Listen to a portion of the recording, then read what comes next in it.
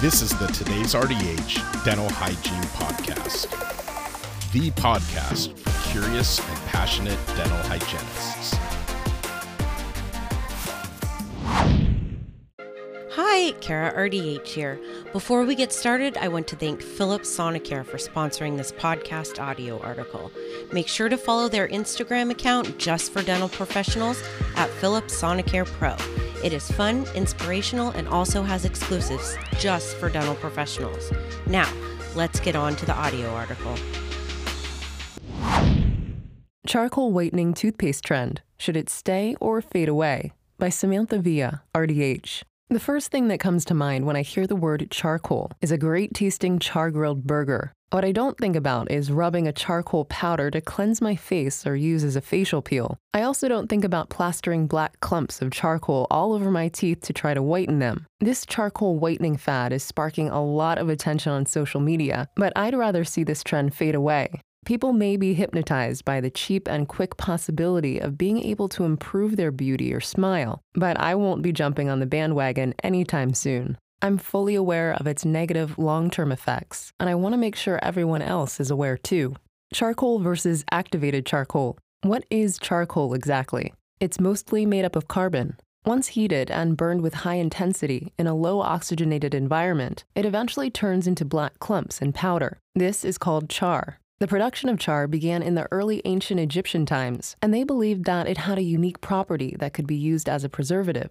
Once activated, they used it as an antibacterial product to treat certain illnesses and diseases. Activated charcoal is a carbon-rich material that has increased surface area, which is very absorbent, due to processing charcoal at high temperatures, or by exposing it to gas or chemicals to activate it. In 1963, activated charcoal was first medically recognized by the Journal of Pediatrics.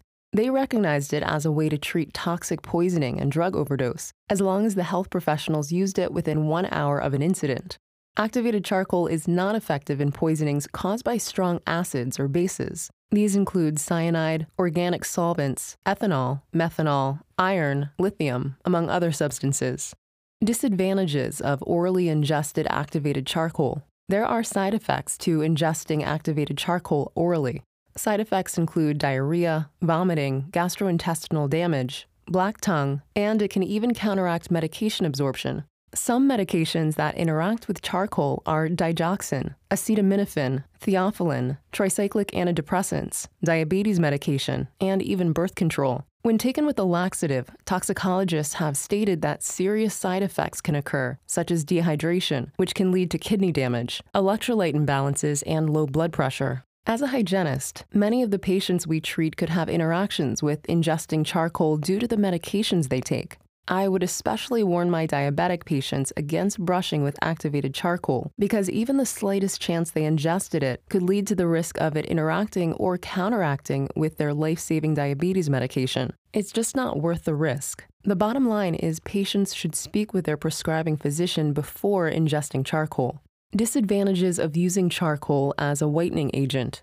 As far as the use of charcoal in oral care products, there isn't much scientific or clinical research to back up the claim of efficacy and safety. Due to the possible abrasiveness of charcoal and the increase of surface roughness of enamel that can occur, there are disadvantages in using activated charcoal. Disadvantages include dental erosion, increased surface roughness, which could lead to even more retention of stain, dentin exposure, and gingival recession. These can all lead to sensitivity to cold or hot, and an increased target for decay. How? With the use of any abrasive substance on enamel, leading to the loss of enamel, yellowing, and darkening of teeth can occur due to dentin exposure. This completely undermines the use of using charcoal to whiten in the first place. Further, when dentin is exposed, it becomes more decay-prone. Dentin demineralizes at a pH of 6.5, whereas enamel demineralizes at a pH of 5.5. It's very important that patients understand that when enamel is gone, it's gone. It doesn't grow back. Only a restoration can cover the discoloration and damage. Further, charcoal may become lodged subgingivally. This may cause inflammation and tissue trauma.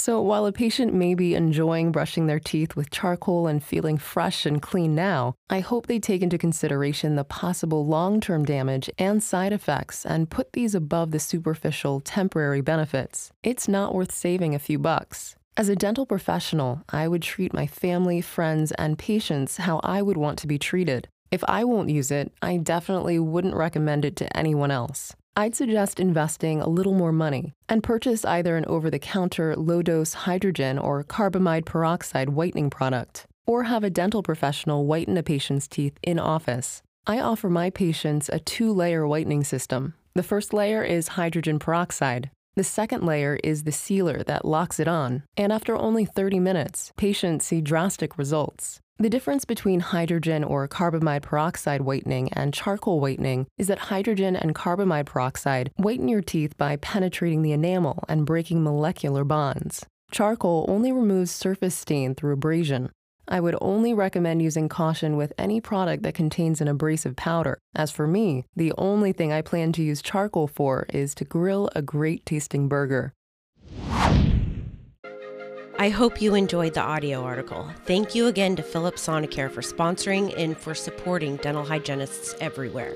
Head on over to their Instagram account at Philips Sonicare Pro and follow them now.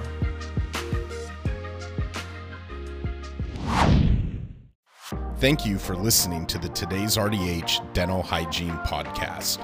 Subscribe on Apple Podcasts, Google Podcasts, Spotify, Stitcher, or wherever you listen to your favorite podcasts.